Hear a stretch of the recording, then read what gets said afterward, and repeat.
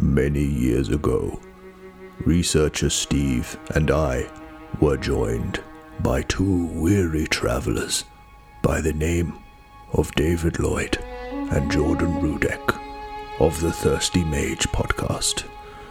Our tale is bleak and full of danger. We invite you, lonesome traveler, to join us in our cross-section of Bloodborne. Well, we definitely need something to help cope after play sessions of the game that we're talking about this week, which is Bloodborne. This is one of the titles from Software.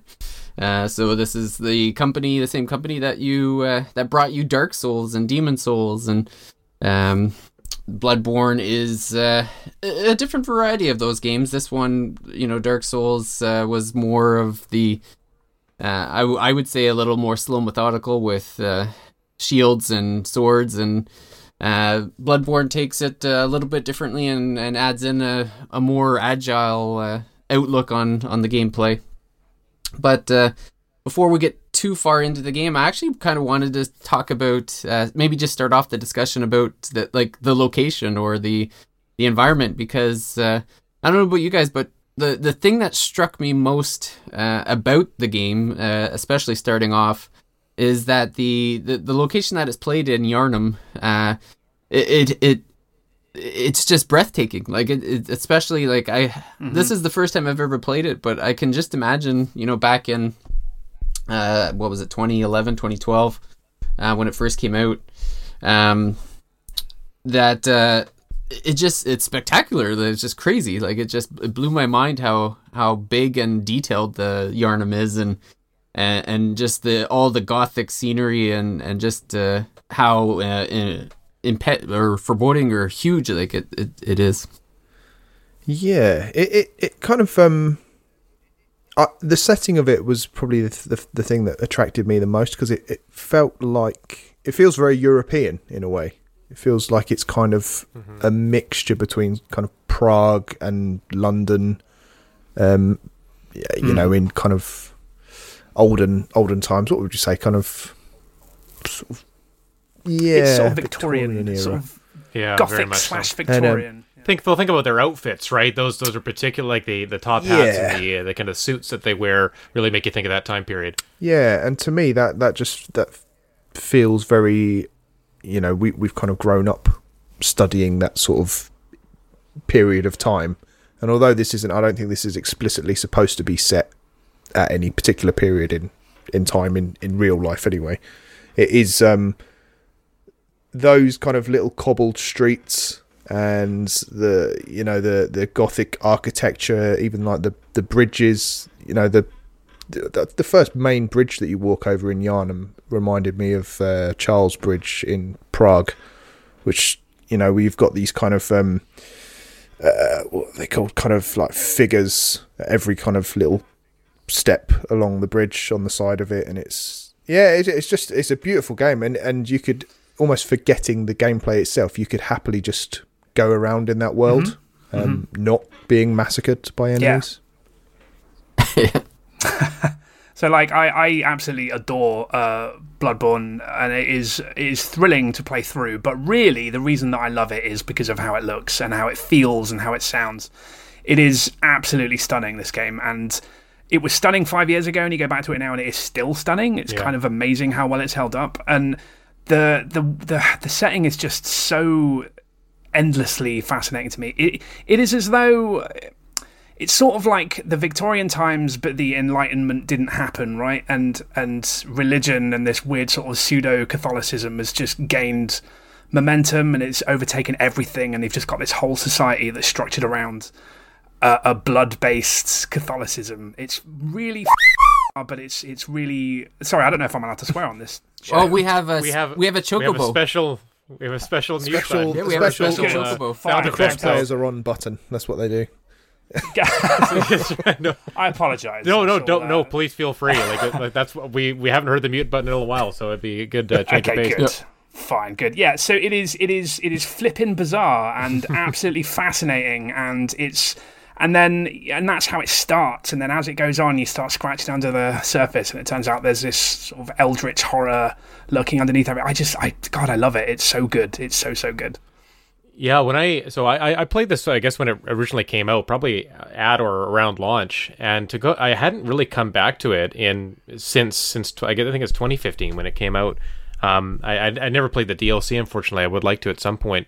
But yeah, it's so easy to just get lost in this world, and minutes and hours just melt away as you're playing this game because you're so engrossed in the setting and the gameplay and the difficulty. Like these elements, they just culminate in this experience that is definitely an incredible and unforgettable one. What really strikes me about this game is how in a way it's different aesthetically in terms of the atmosphere than something like Dark Souls 1, 2, or 3. That Bloodborne really gives into this singular location, this singular world, right? Everything in every area of Bloodborne and Yharnam they all kind of look connected. They don't look like disparate places that are from different games or that you're transported to different worlds. But if you play something like Dark Souls, the first and the second one especially, like I feel like you go to different places. Like you go to Anor Londo. Anor Londo doesn't look like other places in Dark Souls, right? It feels like you're teleported to this new area. Bloodborne doesn't really have that. Everything is kind of all in the same place. Like you really do feel like it's one big connected world, and that all of these places would exist kind of side by side, right? Like, and so I guess that's what I really like about Bloodborne, is that just going through the beginning area and then the cathedral and then onward after that, Old Yharnam, whatever, they all feel like it does feel like not a realistic world, but a real world that in terms of like, if I drive from my city to the next city, there's not this big, huge change in terms of what they look like. Even if I drive to another province or I drive down to the States, everything kind of looks connected, right? They all fit together like puzzle pieces. And Bloodborne does that same thing. Unlike other open world games, I think. Other open world games, they try to have different looking worlds or different looking sections that make you feel like there's all this different variety. But Bloodborne would rather have this cohesive, believable world in place of that. And I think I'll give them props for that, I guess. I think that was my first kind of aha moment with this game, because as a complete newcomer to the genre, I didn't really know what to expect from it other than the brutal difficulty that everyone talks about. But the first time when I found a shortcut that then took me back to the first lamp, for example, that was a real kind of moment of, wow, this actually, I've not really travelled that far. This whole world is interconnected. And then you find another shortcut that will get you to the boss quicker rather than going through everything. And it's little moments like that, and you realise that there's this kind of, it's this intertwining network of streets rather than just a linear path from A to B. And that was, I just found that, I find that so clever, and it kind of, the loop of the game is baked into that as well. You're pushing to discover more about the world every time because you're hoping to get to the next lamp or the next shortcut. So you're constantly in this trade-off of, do I dare go a little bit further, which might help me in the long run, or will I lose, all my everything I've accumulated if I then push too far and then get killed. So it's genius. Yeah, and a lot of RPGs fall into the trap where they're like these great big, beautiful areas, but then they're kind of sparse in what's actually there. And that's one of the other things that surprised me about Bloodborne as well, is that just the sheer amount of enemies, like per square foot of Bloodborne, is especially like early on. The introductory area, like it's about 5 minutes in, and all of a sudden you're thrown into like one open spot where there's like 20 enemies just all kind of standing around a bonfire. It's just like one after another coming after you. If you're especially when you're someone like me whose first inclination is just to kind of walk in and throw down. It didn't take long to have to change my style of play of, you can't just walk in and take on the crowd. You really, it is a methodical march through the streets, like you said, opening those gates to allow for the new areas and to skip over, because that was the other problem I would run into as well, is that, you know, I would get so far and then die, and then I would think to myself, like, okay, I don't want to kill all the enemies I just killed again, so I'm going to try to run past everybody, and sometimes it works and sometimes it doesn't. And but finding the lamps and finding the shortcuts certainly gave you a nice feeling, almost like a momentary relaxation of, okay, like I've just opened a new path, thank goodness. Like now I don't have to fight and claw my way. It's a feeling of accomplishment along the way. Mm-hmm. I mean, it's the funny thing about the beginning of this game, and this isn't new, people have said this before, but it has a different difficulty curve throughout the game than normal games do, right? The beginning of Bloodborne is exceedingly difficult. And the idea is that if you can beat the beginning of the game, if you can get past kind of the starting area and get into the cathedral, from that point on, things are going to be easier. It's almost never going to be harder than it is at the very beginning of the game when you're weak, you're underpowered, your weapons aren't upgraded, you don't have a lot of options in terms of how you're going to get through the different areas. You don't have a lot of like fire bombs or things to the electric paper or whatever, the lightning paper to put on your weapon. Like, you really just have to figure out exactly how to navigate not only the beginning streets, but then those first two bosses you encounter.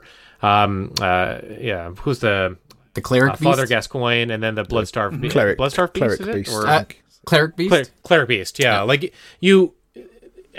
Just because of how weak you are at the beginning of the game, relatively, it makes those fights very, very mechanical. Like, you have to figure out the patterns, you have to play mechanically sound to beat those two bosses, especially Father Gascoigne. If you haven't figured out the timing on the parry, or the visceral attacks, it's almost impossible to beat him without those. But once you've done that, you're probably not going to run into overly frustrating scenarios later.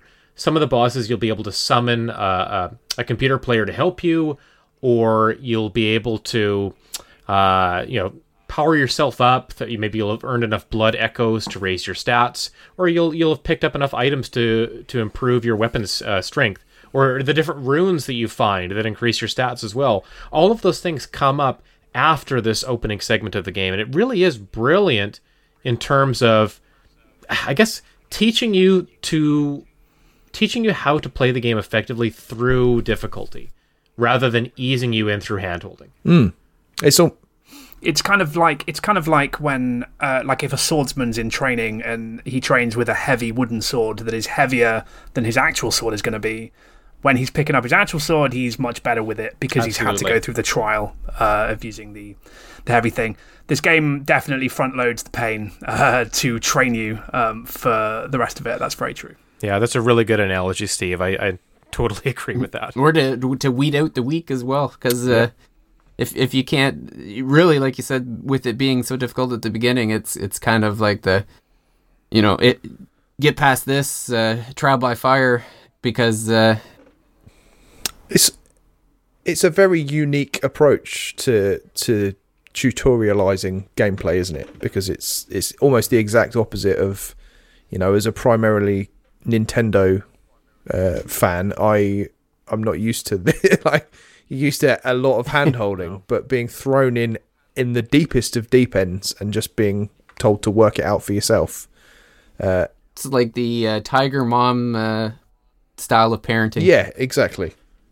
And basically all of the Soulsborne games do this, right? They all, maybe not to the same extent Bloodborne does. I think Bloodborne's difficulty at the beginning is harder than the other ones, but in the other games, you basically start with a boss fight, right? And sometimes you don't have to defeat that boss to move on, but in Dark Souls 3, you do, and it's not necessarily that they're super hard, but they're also not if you've never played a game like this, it's going to be really difficult for you, right? You're going to have to learn very quickly on your feet.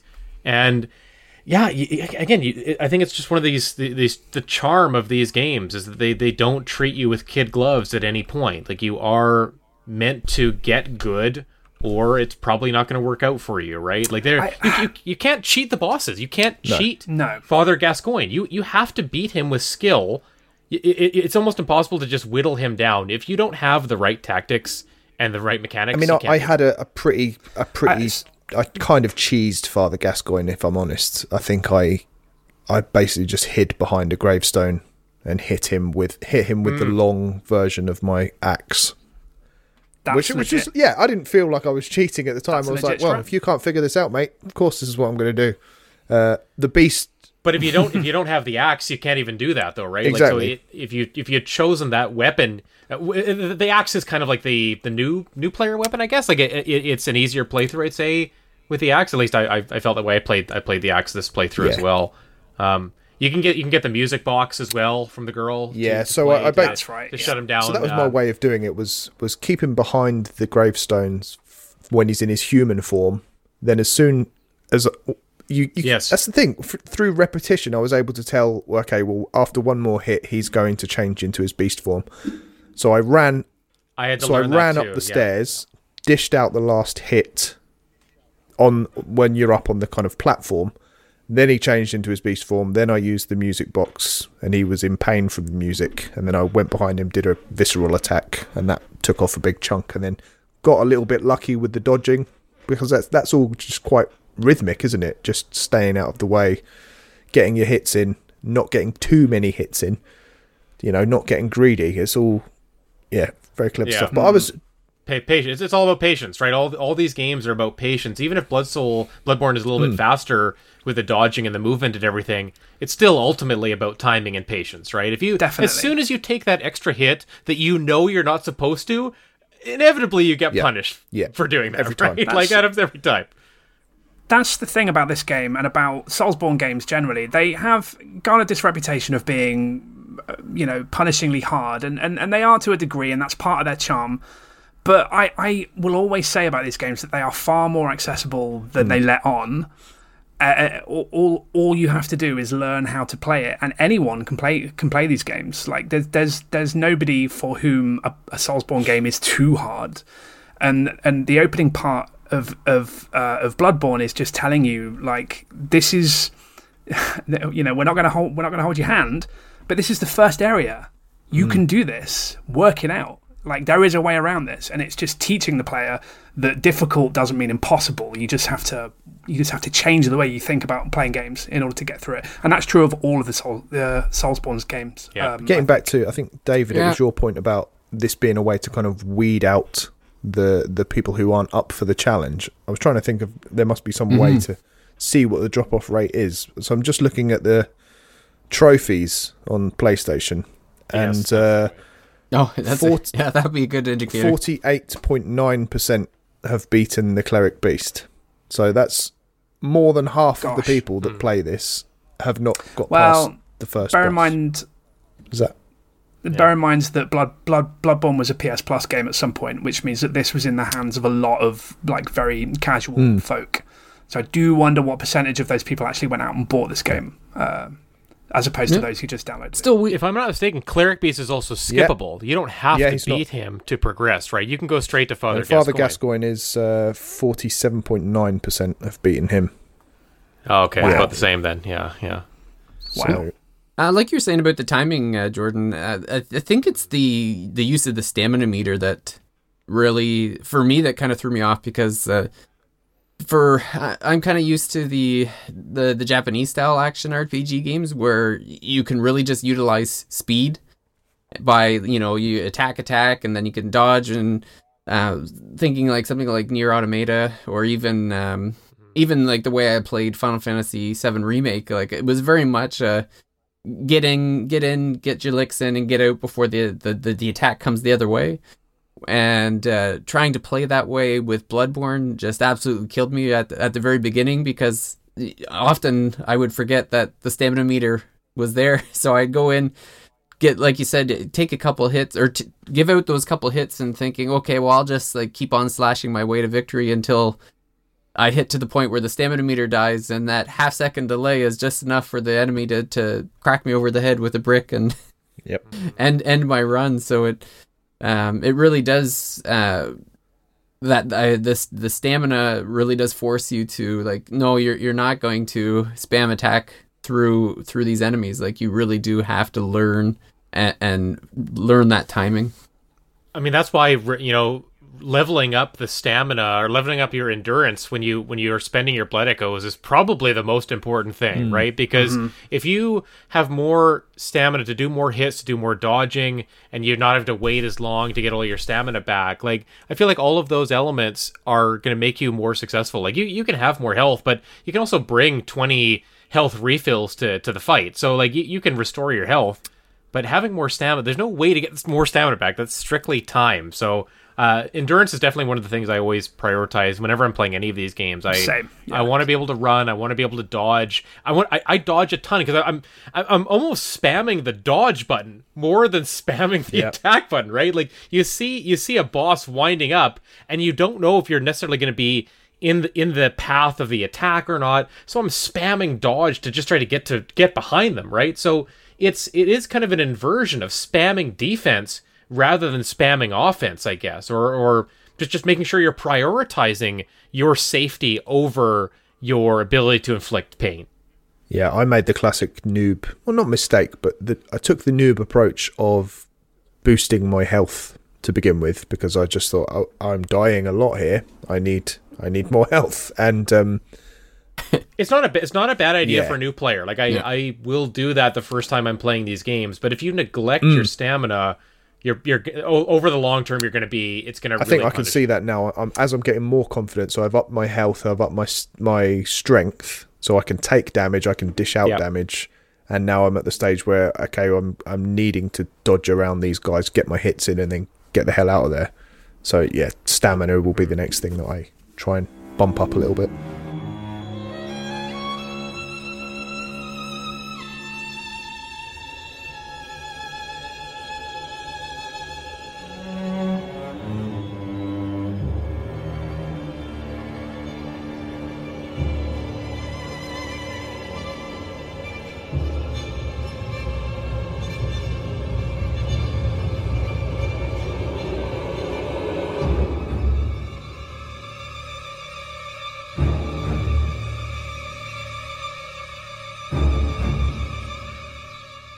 Yeah, the other unique thing I think about Bloodborne is that I found neat was the different weapons that you can use, and just the different uses of the weapons as well. I ended up trying early on. I played through all three really just to get a feel for each one. I started with the saw cleaver, which I guess is. I guess that maybe I'll just start with I'll start with the hunter axe. I'll start from like the strongest to the least strongest, because I believe the hunter axe is the strongest weapon of the three, and the hunter axe also is quite unique in the sense that the being able to extend it to do the two hands. I think it was the only weapon that you can use it with both hands, right? I think it is two-handed when you extend it. It becomes like the longer halberd or something like that. Yeah. When you press R1, I think it's R1 to L1 to switch it to the second form. My goodness, it is so useful against like every enemy, because you just charge up that spinning attack. And if it's a one-on-one encounter with any of the basic enemies, they really can't touch you. And that attack goes on to be effective against so many bosses as well. Who's the lady who becomes the giant wolf in the church? I can't remember her name. Vicar Amelia. Yeah, like right. That's a good attack to use against her. When you're fighting the three wraiths in that pit in the swamp, it's a really strong attack to use against them. But that charging spin attack, like I'm using that like 80% of the time in this game, at least on my second run, because it's just it's a little broken, It's broken. I think it is a bit broken. It is both damage and crowd control at the same time. Like you clear a space around you and you do a lot of damage. Like it feels pretty generous. And you can use it before anyone gets to you, right? Like you'll have a chance to hit them before they hit you. Even those kind of giant dogs that you find prowling around, like if they charge at you, you'll definitely be able to. If you've got your charged attack ready to go, you can always hit them out of the way before they get to you. Like it's a little bit cheap.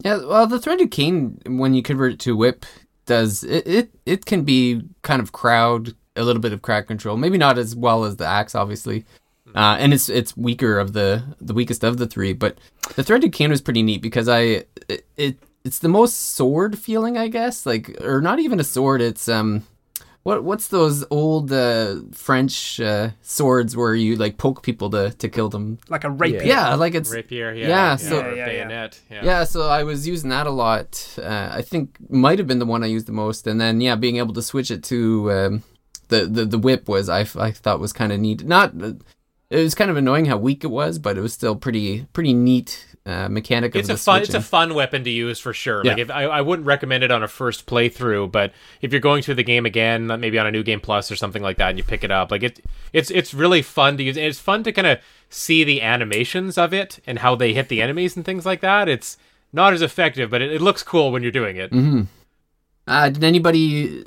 like what did I guess the last one, we'll just talk about the last weapon, the saw cleaver.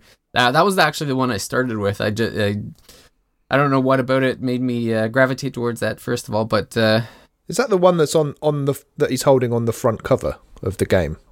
Yeah. Yes. It does. It looks like the coolest weapon, doesn't it? Yeah, it's the secondary attack though. It just felt too slow to me. Like when you open it up and it becomes kind of like a scythe. I always felt like it was just like a split second behind the other weapons, and it got to the point where I just got irritated with it and moved to a different one. Yeah, I've never been a saw cleaver guy. I don't think I've ever done a run through with the saw cleaver. It just never appealed to me for that reason. But also, I just think it looks kind of gross. There's something kind of gross about it that I'm just not into. As opposed to the rest of the game, which the rest of the game is squeaky clean, but that thing too far. Yeah. Yeah, blood, guts, corpses. Like that's all great, but then the saw cleaver, that's a little bit too far. Steve has his limits. I appreciate that. You gotta know where to stop. I think my first playthrough of the game was with the saw cleaver, and I think I very rarely put it into the scythe form. I feel like it's pretty just at the in its basic format when just standard attack. I think it's pretty effective. It's nowhere near as cheap as the Hunter Axe, but I had a good playthrough with it. It's just unfortunate that maybe it doesn't feel as versatile as maybe the other two weapons. Maybe more plain or basic. I'm very happy with my Hunter's Axe choice, though. I think I'm surprised at how much I'm enjoying the battle mechanics overall in this game. I kind of was expecting them to be a bit more methodical, but you can. It's quite clever how it does encourage you to get your hits in, rather than like my understanding of Dark Souls, and probably what put me off was there's a lot of hiding behind a shield and waiting. Well, there can be. Whereas this is very much like, if you get hit, but then you can get your hit back in, you can replenish some of your health. And I just think as a battle system, that's pretty genius, because it does, it encourages you to be quick and not, and aggressive. And there's that kind of constant risk reward of, I could potentially claw some of my health back. It's not even health, is it? I think Miyazaki described it as a will meter rather than a health meter. So you take a hit and you lose your will, but you can get your will back by getting another hit in. I think that's quite clever. Makes sense. Yeah, that mechanic of when you take damage and then to immediately strike back at your enemy to restore your will that's amazing. Yeah. Like I wish every game had something like that, because although it's a risk reward, of course, because it might be that the enemy is in the middle of an attack, and if you try to get your health back too quickly, you could just end up dying right then and there. So you still have to be patient, but it does reward you for not staying out of combat for too long, right? Like the game doesn't want you to sit back too long. And I think you bring up an interesting comparison with the other games in the genre, and I feel like Dark Souls as a series has more variety to it, right? I feel like there's more different builds you can do, because there's magic. There's more weapons. You can play behind a big shield if you want to. There's just a lot more different things you can do with your character. Bloodborne it's more focused of an experience, right? Yharnam is a focused area that all has the same kind of aesthetic to it. Your character is going to be one of maybe a few different archetypes, based on usually based on that main weapon you choose, and then maybe the starting gun that you choose, the pistol or the blunderbuss. Although you could pick up a cannon, which is pretty fun to use later on when you do find that it can do a bunch of damage. But there's nowhere near as many choices, I think, in terms of how you participate in combat in Bloodborne. Like that is very true. Yeah. You still have to learn the visceral attacks. You still have to learn, kind of the timing of dodges and stuff like that. Whereas in Dark Souls, positioning, blocking, the rolling, the amount of the equipment burden that you have and how that controls the speed of your character, those are much bigger considerations, and I think they change up the combat significantly between the two games. So I came to Bloodborne after playing Dark Souls 1 and 2, and I was a hide behind the shield guy, and if I could, I would have a spear that I could poke from behind the shield, so I never had to let go of the shield button. So when I first saw Bloodborne before it came out, I was quite intimidated by it because I thought, well, where's my big shield? Like I'm gonna die. I'm gonna die in this game. Yeah. But it broke me out of that shield way of thinking. And I've actually gone back to Dark Souls games after this and explored the depth of that character creator and found out just how many different kinds of builds you could have in that game. In Dark Souls is not about the shield.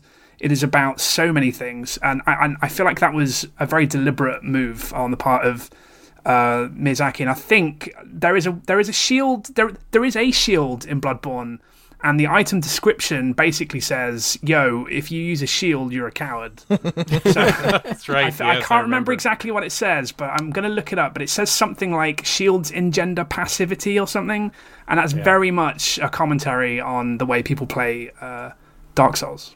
I think there's a lot of nods to Dark Souls in Bloodborne, and kind of that it's maybe not an antiquated experience or an antiquated game or something, but Bloodborne is the evolution of that, and maybe we would see that in a game that came after, like Sekiro, right? Like I haven't played that yet, but I understand that it's a lot faster. It's got the same kind of pace of Bloodborne, but there's more verticality to it, and you're swinging through like a grappling hook or something like that. It's really taken the action up another level. Whereas, Dark Souls it's content to be that slower paced game where it's a lot more about your thinking and your timing and kind of watching and waiting.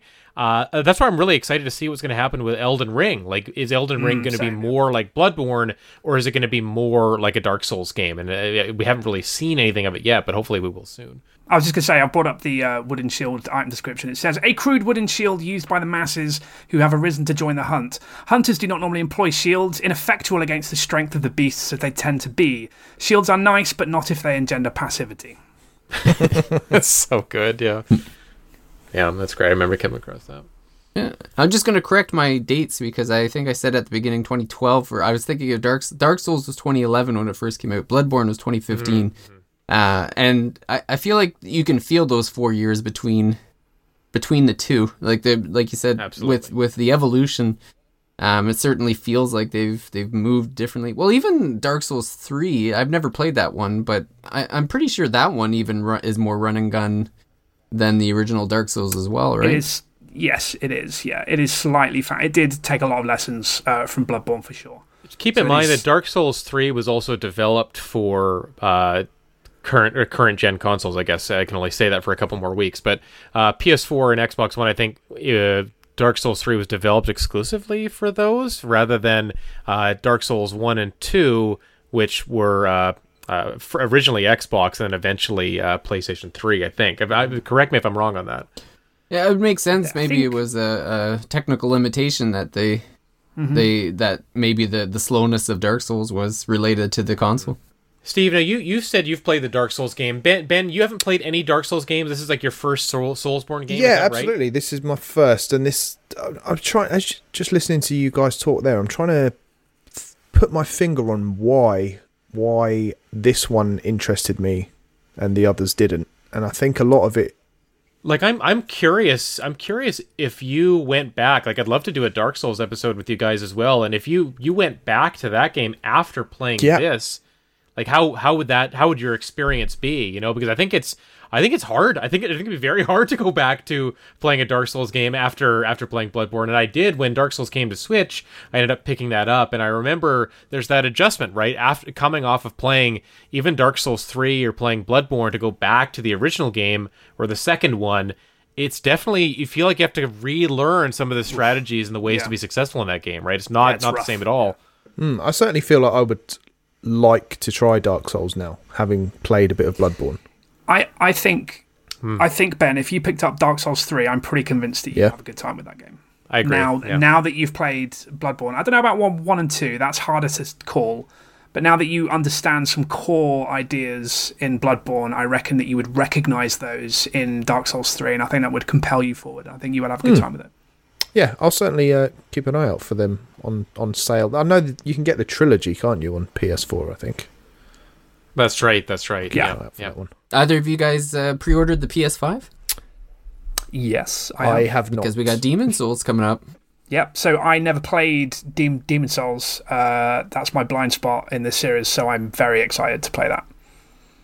Yeah, and I don't know, I think I might have played it through once. I got it on digitally on PS3, maybe on a big sale, or maybe it was on PS Plus at some point. And it's hard to go back to because they've shut down all the online features, right? Which I really like the online elements of these games, and so to lose that kind of sucked. But great that we're getting a remake of it. Although we haven't really... we haven't seen a ton of it, we haven't seen a ton of PlayStation 5, actually, really, at all. They've just done the unboxings, I guess, today and yesterday. But yeah, I'm super excited for Demon Souls, for sure. The thing that bothers me about that game is that it's called Demon's Souls. And everyone says... Yeah. And they kept it in the remake, too. Just lose the S. Just lose the first S. And then I'll buy the game. Yeah. But no, that really irritates me more than it should. But you know the developers of these games, they have it's not just a grammatical error, right? They have some reasoning behind why it's a singular demon who has plural souls, right? There's some Miyazaki explanation in there somewhere for the derivation of that name. But that's gonna be a good one. Yeah, maybe we'll just wrap up the Bloodborne discussion with just going over... I think one of the interesting things about the story in these types of games is that you can play through the game with and not even really come across the story if you're if you're not looking at reading the different things, or I know early on I was like knocking on doors and you talk to people and stuff, but you could miss quite a bit, if not all of the story, if you're not paying attention to it in these games and just focusing on the combat. Yeah, I haven't picked up much story so far. There's I'm getting little pieces of lore, and I can see that I'm gradually piecing a story together, but you're kind of just thrown into it, and you're just kind of left to, much like the game itself, you're just left to work things out for yourself, and people are shouting abuse at you as you approach them, and people hiding indoors are kind of being rude to you, and you're like, what have I done? I think I'm trying to help. I don't know. Yeah, it's like a story buffet, right? And you take or leave as much as you want from it. And if you want a lot of story, like it's there for you. You just gotta grab it. But yeah, if you play through the game, the story basically amounts to what the hell is going on until you reach the very end, and then you still don't know what's going on. But I think the story is it's very compelling, but whether or not it's coherent, I don't think it's coherent. I think it has the illusion of being a coherent story, but I think it is deliberately obfuscating itself to make it seem more mysterious and bizarre and strange. But there are sort of pockets of story in there, bits of history that are described through item descriptions and stuff that are really, really cool. Yeah, and if they're almost like little anecdotes or little stories that you can discover. And I think those are some of the more interesting ones than even the story at large or the narrative at large. I think that some of the relationships between characters, or what happened to this person that caused a particular event to happen. It's all about kind of talking to people and then going back and talking to them later, which maybe in a game like this you might not focus on that unless you're really trying to dig. You're focused on making progress and going forward and going to new areas. But if you come back to old ones and talk to people or move them around, you can invite people to go to the cathedral, for example, or you can invite some people to go back to the starting area, the the clinic, and then their dialogue might change after that. You can also just kill NPCs if you want to and take some of their items. Like there's ways to I guess enjoy the experience in different ways. Like if you really want to get into the story, and you dig online for some of the work, the YouTube videos that people put together, like it's incredible. And I actually love watching speed runs of these games. So whenever Games Done Quick starts up again, either the one in January or the summer version, whenever they're doing a Dark Souls or Bloodborne run, I'll always watch those just to hear the speedrunners talk about the lore of the game, which I think is fascinating. And it's also nice to have someone kind of parse it for you. Because during a playthrough across, 15 or 20 hours, if you're playing this game, it's hard to kind of keep all those separate story bits in mind to form a cohesive whole. But if you're just watching someone do a speed run or a playthrough and they're talking about it the whole time, it's a really nice way to kind of absorb the story because you're not actually focusing on the challenging gameplay. Yeah, it's surprising how deep the lore is for a game that you could easily bypass most of it. Yes. And like you said, I ended up watching one of those YouTube videos that did break down where they're taking like these small item descriptions and these kind of off-the-cuff conversations, and I'll just quickly run through the story, and you guys could tell me if any of this even sounds familiar based on the playthrough so far. But the general story is that the player awakens in this laboratory, and the first thing you actually kind of hear is being called like a pale blood, and you're getting like a blood transfusion to become the hunter character. And so that person in the hunter's dream there, Garum, I think it's pronounced Gehrman. So basically the city of Yarnum, where everything takes place, is run by the Healing Church, and there was a history behind it in the sense that they discovered these secrets in a labyrinth tomb underneath the city, and they discovered that there's the creatures down there, or there used to be anyway. They're called the Great Ones, that had they're these supernatural beings, and the Healing Church got its power from discovering that the blood that they take from the Great Ones heals people. Like it gives people back their health, basically leading to why you're walking around stabbing yourself with a needle every few seconds to get healed. But yeah, it started off with this college burning. Here's where the pronunciations are gonna get me. The Bergenworth College. So there's the guy that ran it, Provost William. So he was actually against using the blood. There's the fear of the old blood, as he said. And he went up against his one of the higher ranking scholars at the school that was underneath him, Lawrence, who decided to embrace the Great Ones. So it all kind of began with this disagreement at the college between William and Lawrence on whether the blood that they have found should be used to heal people, basically to be used as a resource. And as we discover with how much of the town is left in ruin, it's not the greatest idea. And this actually leads to the three different endings in Bloodborne. So there's three different endings that you can end up with. I'm a little torn on whether we should go through them or not. I don't know if you guys. Well, I mean, I don't mind. I haven't obviously got that far yet, but I've read the show notes. So sure. All right. Well, anyone who doesn't want to be spoiled, I guess, can jump ahead a few minutes. But yeah, like when you get to the very end, there are three different endings. There's you can accept. I guess Gehrman.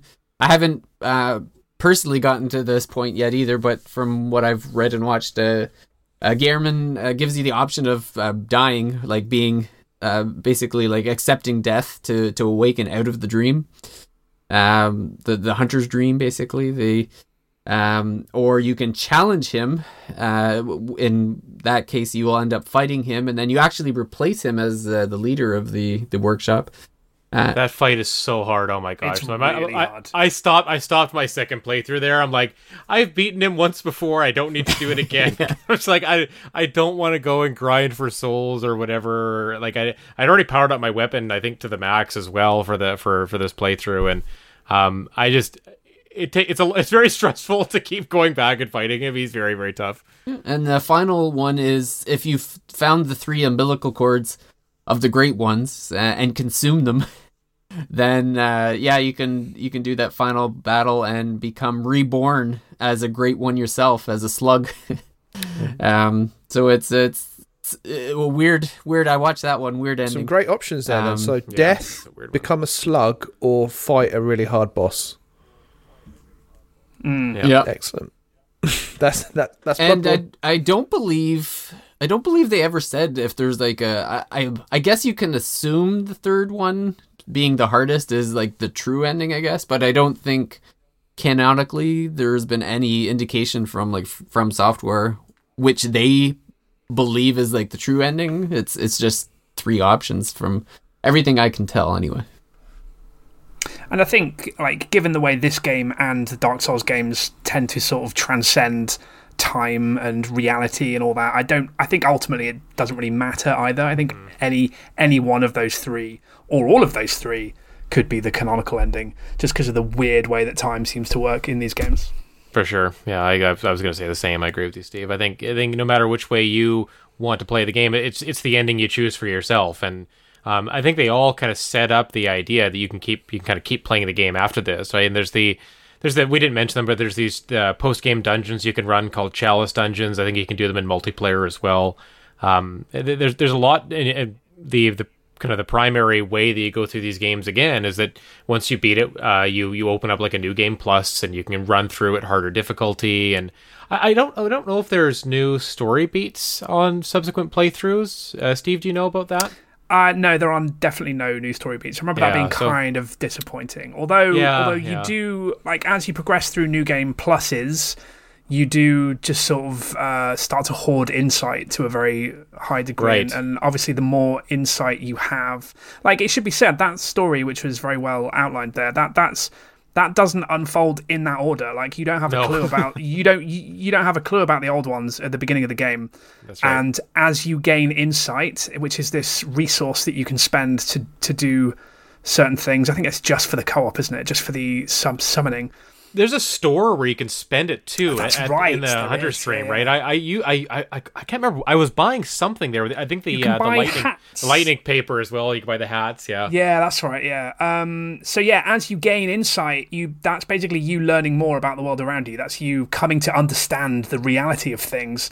And as you pass certain thresholds of insight, when you go back to Yharnam with a certain amount of insight, you can actually see the old ones like clinging onto the sides of buildings, and they've always been there, you just couldn't see them before. And enemies have different attacks, and you hear different sound effects. Like, if you have really high insight, you start to hear a baby crying in the distance, which is super creepy. It's really creepy. Really creepy. And that only gets louder and louder until you meet the boss. I think it's Margot's wet nurse. I think that's when the crying stops. Man, she is tough too. Like, super tough. I remember it. She took me forever the first time I played this game, but the second time, and I guess this just chalk it up to experience, and maybe because I had the axe this time, I took her down on the first try. I couldn't believe it, actually. Wow, like, that's impressive. I remember you being so difficult. I'm like, how did I win this first try? She's got like 8 arms and a sword in each one. Ridiculous. And that part where you go into like the cloud or the mist, and she's summoning like clones of herself, like, just, oh my gosh, it's really, really tough. But God, yeah, I meant to. Go ahead, Because maybe my favorite boss, though. I really, really like that one. I wanted to ask you guys, like, what was your favorite kind of moment so far, or favorite boss, or favorite element of the game so far? Like, Margot was definitely a highlight of the game for me. I love the I don't love the boss fight, but I love the is it Mensis, or the you're chasing around this guy, and he's got this hilarious kind of voice actor, Mikolash. Yeah, Mikolash, and he's yeah. just got these great lines, and everything he says is just, I don't know, the delivery of that voice acting is just perfect for this setting. Like he sounds crazy, but he's speaking with conviction, and I love that area. Even if the boss fight itself is kind of underwhelming, I think he's a great character. Yeah, for sure. I mean, he's the guy. So this whole game is shot through with like Lovecraftian influence, and Miko Lash is this chap who he's gone into the dream, and he has insight. He understands the reality of the world, and he's gone insane as a result. And yeah, he says some pretty strange things. I think that boss fight is not just underwhelming. I think it's actually a bit of a pain in the ass. I think that's a bit of a low point. That's a bit of a low point for the game, but it kind of makes up for itself by being really charmingly strange to experience. Yeah.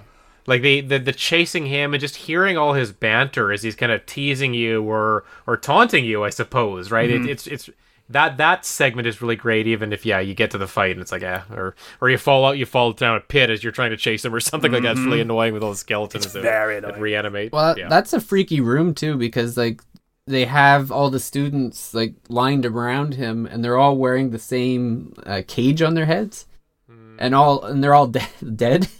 And it's like I guess that for me, for Bloodborne is just seeing the detail put into all of the settings, and have like there's so many times where you walk around the corner and just are freaked out because you're like, oh my god.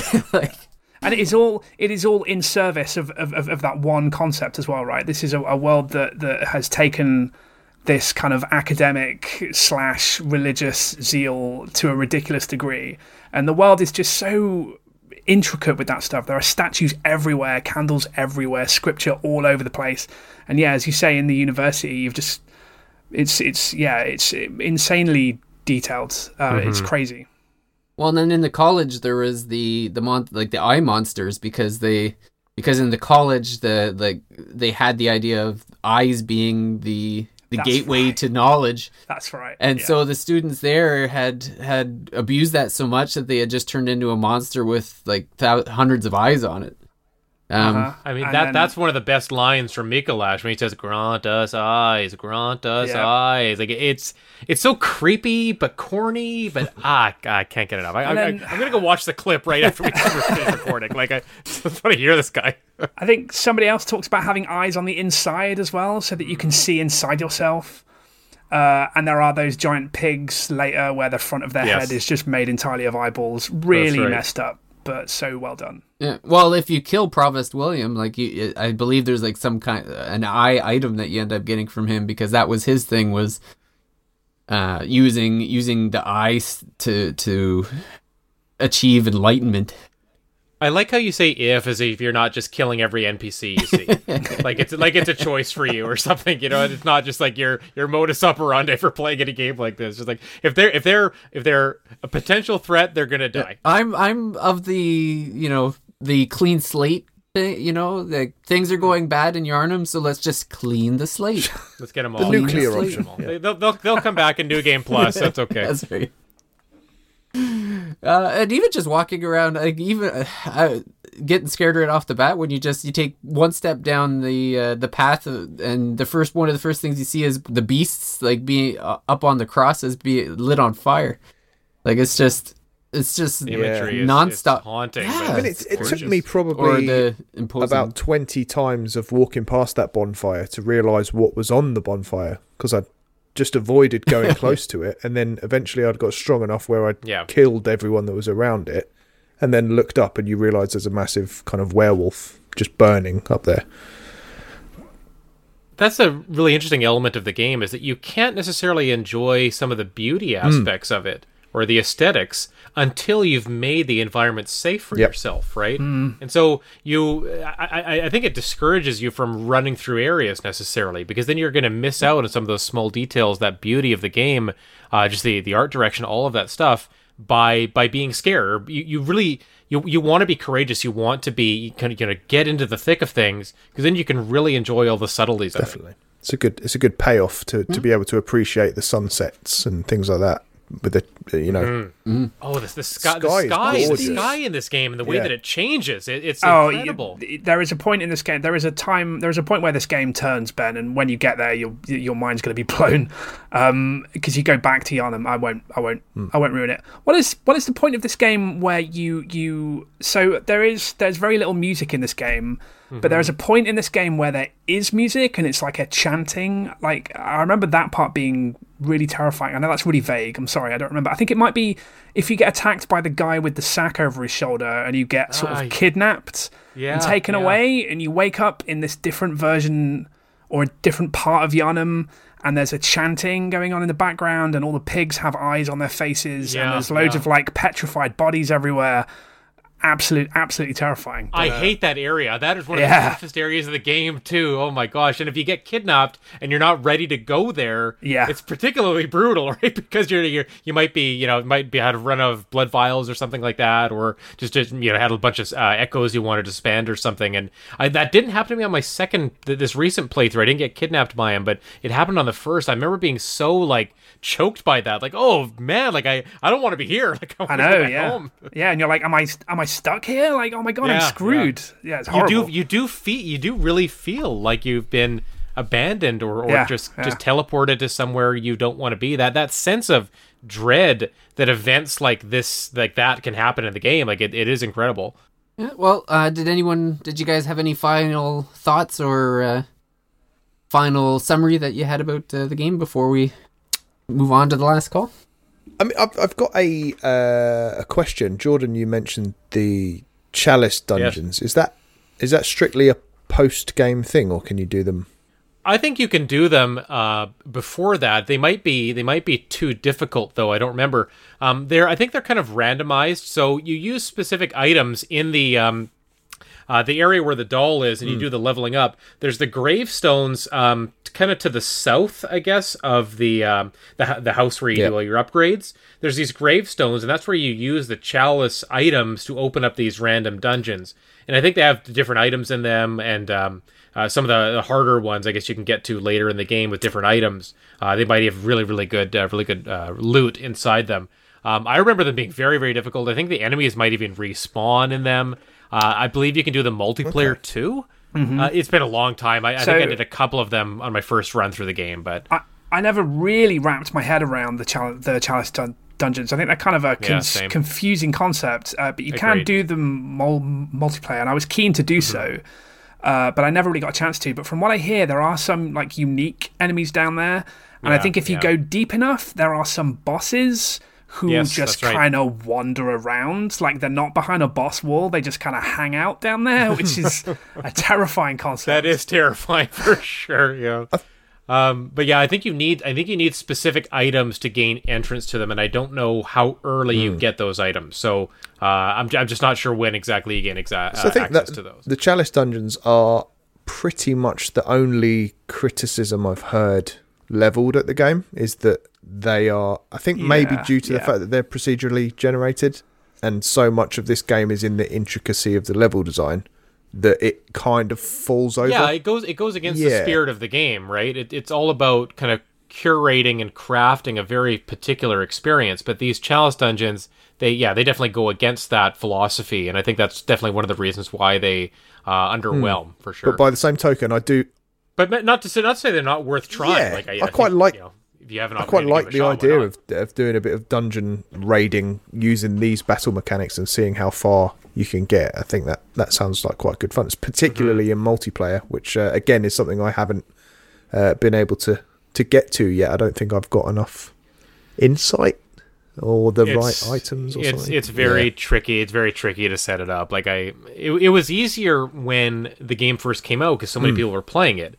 But now, with the online community, dwindling especially if we get close to the PS5 coming out, but it might be a lot harder now. You really want to play it with a friend, but I think you need to be very close to each other in terms of your level. There's a lot of little things to take into. So you no longer have to be close to each other in level. There is a passcode system, and if you both enter the same passcode, then it just ignores the level caps. Oh, that's good. Okay, because that was a pain in the butt when that first. It was. So technically, Steve, you could carry me through this whole game. That is let's correct. Let's yes, just do that. I'm not going to, but I could. Ben can stand to the side for emotional support. Yeah, I'll take loads of screenshots. I mean, I'll be the cameraman. I'm happy to bring along a character of appropriate level and go through that for you, but I wouldn't want to rob you of the Bloodborne experience by just carrying you. What a guy. Ben can jump in with the final blow when the health's down to near zero. Exactly. Yeah, just stand back and throw Molotov cocktails at the boss. Stand triumphant over like the you're boss. actually Run around helping a throwing little bit. stones at the wall or something. Probably, yeah.